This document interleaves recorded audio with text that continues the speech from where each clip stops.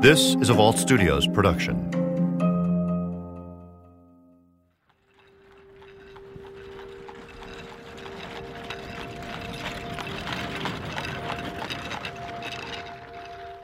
A few years ago, I drove out to a small county in western Kentucky called Todd County. It's home to the oldest Amish settlement in the state. Yeah, it's mostly carpenters, farmers. They've been there for years, ever since I can remember. Growing up, I knew Todd County had a high Amish population, a Mennonite population.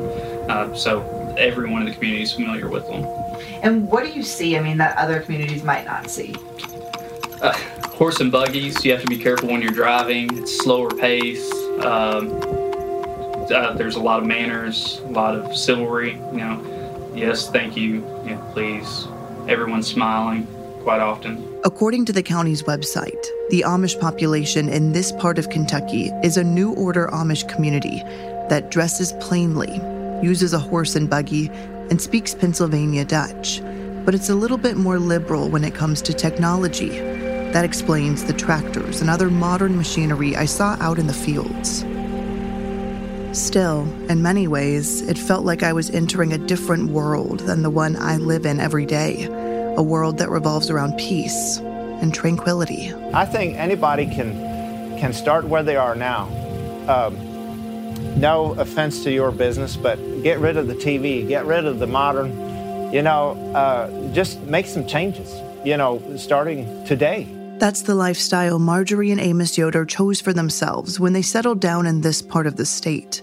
By the summer of 2015, 4 years before I visited, both were in their 70s, living in a quiet community called Guthrie.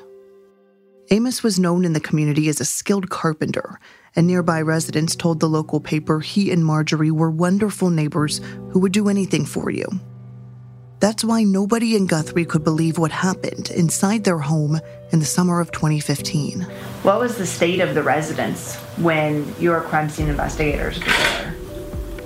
Did it look like it had been ransacked? That's a good way to put it. It looked like it had been ransacked. There was stuff that was obviously out of place, documents that were left on the floor, different things that should have been put in drawers, in closets that were out of place.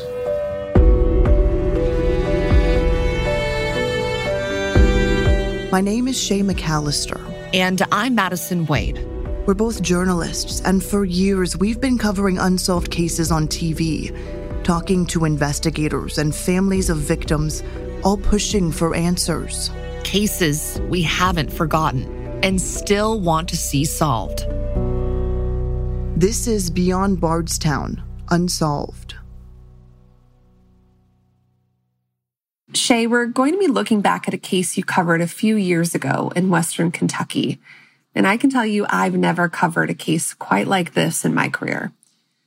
Start by telling us about the victims in this case. Madison, today we're talking about the murder of Amos Yoder and the attack on his wife, Marjorie. The couple was in their late 70s when this happened, and it happened 7 years ago. So what really sets this case apart is their community. They were Mennonites, and they were living in the oldest Amish settlement in Kentucky. That's really interesting. You just don't hear a lot of stories involving violence against the Amish or Mennonite communities. What was it like traveling out to this area to cover this case? So to get there, we drove about 3 hours west of Louisville, that's where I live and work, to a much more rural part of Kentucky. We took interstates for most of the drive until the end, when it turned into smaller highways and then even back roads to get to the area where this crime happened.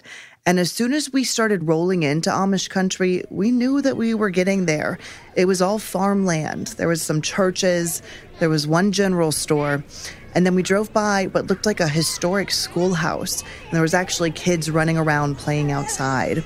The girls were wearing long dresses with little white bonnets, and then the boys were wearing long-sleeve shirts with black pants and black suspenders. And we slowed down a little bit just to look at them. As soon as we did, the teacher rang the school bell, and all of the kids filed back into the building really quickly. Further down the road, we came across the general store, and they had a lot of seeds and spices and grain. And after spending some time just in the store talking to the owner, he agreed to talk to us and tell us a little bit about life in this community. The Mennonites and Amish, which there's about 500 families in the Tri-County area here. We do work together a lot. We're not a cult. We're still individuals very much. We still make each individual family has got its liberties and freedoms. So he respectfully told us his family doesn't watch the news. Actually, they don't even own a TV or a radio. He said this is a really important part of life there. And so everything, the television and the modern entertainment and news, brings to you is all loaded with that strife, and resistance and not conducive to a peaceful and so it's our order, the way we understand it from the Bible, is to live a quiet, peaceful life. And that's what we're trying to maintain. This had to be an interesting experience for you as a journalist, learning about this community that tends to be pretty isolated. Well, it was so interesting to be down there and actually talking to them about it because, on any other story, if you go to a normal small town and you find out that a business owner was targeted for being a business owner and he was killed, you ask another business owner if they're afraid, they would likely say yes. In this particular community, when I asked another business owner, the owner of the general store, if he was worried about this, if this made him nervous that he could be next, he said no. He said that fear really doesn't exist in their lifestyle. Everything they do is to reach a level of peace every single day, and that they know if they live a good, honest lifestyle that, they will get their ultimate gift in life, which to them is going to heaven. So he was just incredibly calm and sincerely unafraid, which is definitely different than what we're used to hearing. I can only imagine how rolling into this Amish community with cameras and a news van might be perceived. Was that business owner at all hesitant to talk to you? So we had anticipated some of that hesitancy. We had an idea that people might not be incredibly eager for us to be there. So when we saw the general store, we actually went in and spent some time in the store just looking at the different items that were for sale. We talked to some of the women working in the store. And after we'd been there for about half an hour, we told them who we were and what we were doing and told them that we'd be really interested in talking to them to learn more about the community. And at first they were like, okay, sure, we'll talk to you. But of course we can't be on camera. It just goes against our lifestyle. And we completely agreed with that and had a conversation that was about 30 minutes. So at that point we'd been there for about an hour. And then I asked him again, would you be comfortable with us recording just your voice, not your body at all, just so people could hear this, from your words. And after spending about an hour with him, he did agree to that. So it definitely took some time of just being there and learning from them and gaining their trust in a way before they really opened up and started telling us about what life was like in this particular Amish community. Well, family that's the centerpiece. If we should ever lose the family center, we would pretty much it would be a lost cause. And so community comes next. Family is certainly. It's the reason people look at my business and say, if this would be out on 68, if this would be in Bowling Green, you could make millions, And I say, well, I'm here because of the family. I'm here primarily for the lifestyle, and I'm okay having the public come in and do business, but I don't want to move my family to the public and live in the out there. So Amos and Marjorie, the victims in this case, were part of this community? Yeah, that's right. So the couple was in their 70s. Amos was not originally from this area, but it's where they started their family. Amos was a couple of years older than his wife, Marjorie, and together they had 6 children, 43 grandchildren, and at the time of the crime, 29 great-grandchildren. We only have one picture of the couple, and in that picture, they were dressed in traditional Amish clothing. Amos was wearing a white long-sleeve shirt with black suspenders, and he has kind of a long white beard. And then Marjorie was right next to him. She also had white hair. It was tucked back into a bonnet. She was wearing glasses, no makeup, and she had a dark blue dress on. In this picture, the couple's smiling. And really, that's all we know about them. Like I said, in this tight-knit community, they aren't really eager to talk to people from the outside world. And that includes police. A state police officer actually told us about this when we asked him about the officer's relationship with the Amish community. What would you say typically about crime in the Amish community? Is it rare? Is it non-existent? To be honest with you, I don't know, and we don't know because they keep to themselves. If there's crime within the community, it's something that they keep inside. They very rarely call for us. So they deal with everything within themselves? If possible, yes. But then something so horrifying happened. A family from this community had no choice but to call police for help after finding Amos and Marjorie bound and beaten in their bedroom.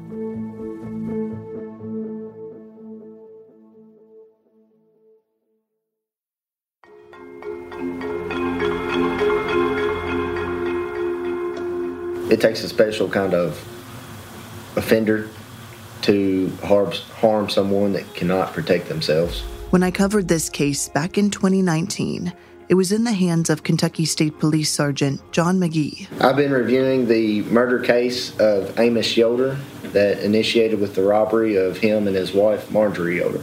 By the time I spoke with Sergeant McGee, 4 years had passed since the attack, and no arrests had been made. I wasn't briefed on the case until within the last few months, so we're trying to play catch-up, so to speak, and review all the evidence and see what's been examined and what still needs to be done with the case. Do you think at the beginning there was hope that this would be a quick case to solve, or do you think it's been difficult since the start? I believe that it's been difficult from the start because of the information that was originally received. The investigators in probably did not have much to go on as far as a description or whether or not it was a random home invasion and robbery. But McGee says his team has come a long way. And when I asked how close they might be to solving this case, his answer surprised me. I believe that I know who done it. I believe that I know who the perpetrators were that was there that morning. More than one person? Yes, ma'am. Absolutely, no doubt in my mind.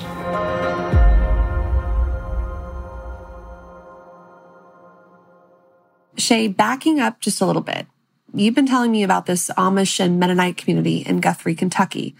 It keeps to itself and has pretty strict beliefs about avoiding influences from outside their faith. But then, as you mentioned, something so horrible happens that forces them to bring in outsiders for help. Exactly. So here's what we know about that day. A family member was bringing food over to Amos and Marjorie at their house. Police said that this was normal and the family was expected. So the house sat toward the front of a farm. There was no neighbors on either side. Remember, it's a pretty rural area out here. But there's a pretty clear view of the house from the road. So the family walk up to the house, and immediately they know that something is not right. We talked to state police about what happened next. The residence was usually kept secure throughout the night, but whenever the family members arrived at the residence, the door to what they referred to as the washroom was located, and it was standing open upon the family members' arrival. So the door was just wide open when they got there? Yes, ma'am. I'm guessing that's when they knew something was wrong? Yes, ma'am. After they went inside the residence, they could hear Miss Yoder yelling for help, and then that's when the family member located them inside the bedroom. Both of them were inside the bedroom? Yes, ma'am. And Amos was already dead? That's correct. Madison, so this is what they found in the bedroom. It was horrifying, especially for those family members who made the discovery. Police tell us both Amos and Marjorie were tied up and badly beaten. It was such a violent attack, there was blood splatter around the room, and Amos was dead. Family called 911, and Marjorie was rushed to the local hospital. But her injuries were so severe, she had to be care flighted to a larger trauma center down in Nashville. Luckily, she did survive that attack. So Shay, this crime must have just happened for that other family member to walk in with groceries and for Marjorie to still somehow be alive. Yeah, so here's what we know about the timing.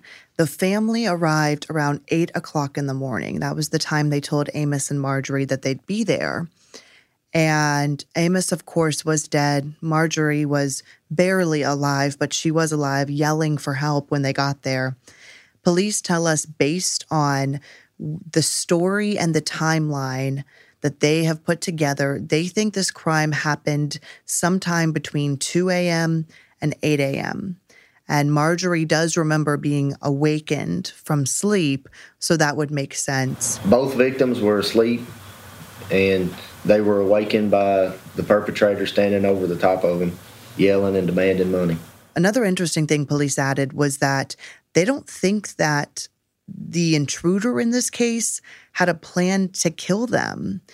They say that they think the intruder came in with the intent to rob them, to take what they assumed was a large sum of cash. We are not for sure how much money was taken.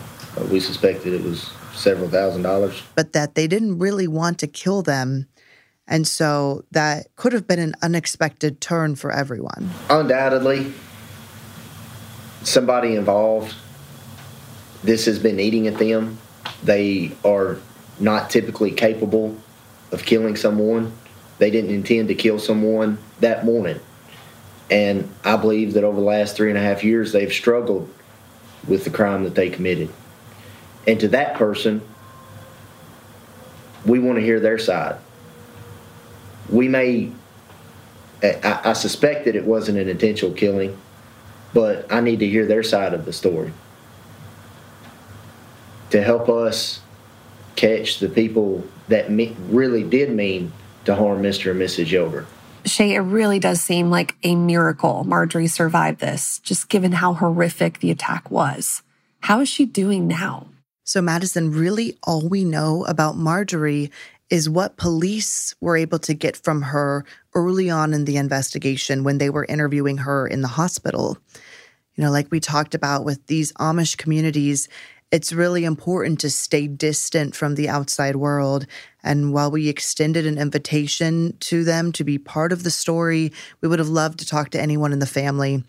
And police passed on our message. Everybody declined. Nobody really wanted to say anything more about it. And it's been 7 years. Of course, for that family, life will never be the same. After something like this, how could it? But for many in this community, things have returned to the life that they knew before. When I asked the man who runs that general store what he thought about the crime, if it scared him, you know, he's a business owner, if it made him worried that something could happen to him that's similar, he said that death isn't scary as long as you live the life the way you should before you're gone. I'm thinking back to the crime scene. Obviously, getting help from Marjorie was the priority. But what was happening with the investigation at that point? You mentioned blood spatter. I can imagine police were eager to collect that for possible DNA testing. And I know it's important to collect that kind of evidence as quickly as possible. Absolutely, Madison. That kind of evidence can be key in tying someone to the case in the future. But the blood was only part of the crime scene that caught the attention of police. The detective told us there was literally a trail of evidence left behind that helped police piece together what had happened there. After reviewing the pictures, whenever they was first processing the scene, we was able to tell where the victims were at different times during the assault. And I think that has helped us kind of put a timeline together with the incident. Police were able to create their own timeline. And then when Marjorie was stabilized, she was able to fill in some blanks from the hospital. She told police that they were asleep in bed and they woke up to someone standing above them demanding money. Marjorie said that person was yelling at them. And police think that they broke in through the front door, tried to find the money, and couldn't, which is why the house was ransacked. Then police say they went to the bedroom and asked the couple to give it to them. Despite Marjorie seeing the suspect, she wasn't ever able to tell police what the person looked like. She said she didn't think it was someone that they knew. She said she didn't recognize the person or the boys, but they was dressed in black. That was the best description that she could give us. I believe at the time of the morning it was low light, as you can imagine, and she just wasn't able to give a good description. And so she couldn't say like male or female, certain ages, anything like that, just person dressed in black. Correct. Did police have any idea why the suspect chose their house? Was it something personal maybe they had against them? Police told us that they think the intruder was from the outside of the Amish community. And that would make sense as to why Marjorie didn't recognize them. Remember, they stay fairly secluded from the outside world. But they do think that the suspect knew Amos and Marjorie. Police say they think they picked that certain house for a reason. Have police ever had any suspects in this case? Did the evidence collected or DNA testing ever lead anywhere? Not yet. And this happened 7 years ago. Police say they also collected fingerprints from that scene, and they actually put them in a system where they're still comparing them to new fingerprints, even that are being added today. They say they think that that's where their best chance at solving this crime will come from. That or someone talking. Madison, I'm sure you hear it all the time when you're covering these cases. Yeah, definitely, Shay. Police and people always hope a guilty conscience might inspire someone to come forward, but 7 years, it may seem like a lot of time, but when we're covering these cold cases, some of them are, 20 and 40 years old. The longer a case goes, that guilt just builds up over time. Absolutely, and it's something that detectives are banking on in this case. They're really hoping that there's someone out there that knows something that eventually decides to come and speak up. Well, I mean, it could be something as simple as somebody driving too fast in the morning of June 28, 2015. Early that morning, somebody could have been remembered being run off the road or seeing a car that was driving too fast through the city limits. It could be something as simple as that. Anybody that may have been what we would refer to as casing the area in the days or evenings prior to June 28th.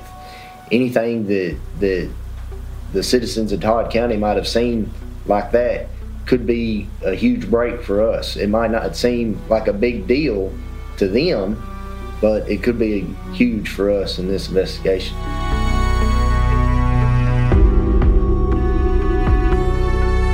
Beyond Bardstown Unsolved is a production of Vault Studios in partnership with King 5 in Seattle, WHAS 11 in Louisville, and ABC 10 in Sacramento. Make sure you don't miss any future episodes by following or subscribing to the show wherever you're listening right now. And to talk about these cases with other listeners, be sure to join our Facebook group, Unsolved Insiders. Beyond Bardstown Unsolved is hosted by me, Shay McAllister, and King 5 anchor and reporter Madison Wade. Our producer is Reed Redman, and our executive producers are Will Johnson and Brian Weiss. Thanks also to investigative journalist Andrea Ash. Audio mixing is done by Richard Humphreys at Tacoma Media in Silver Spring, Maryland.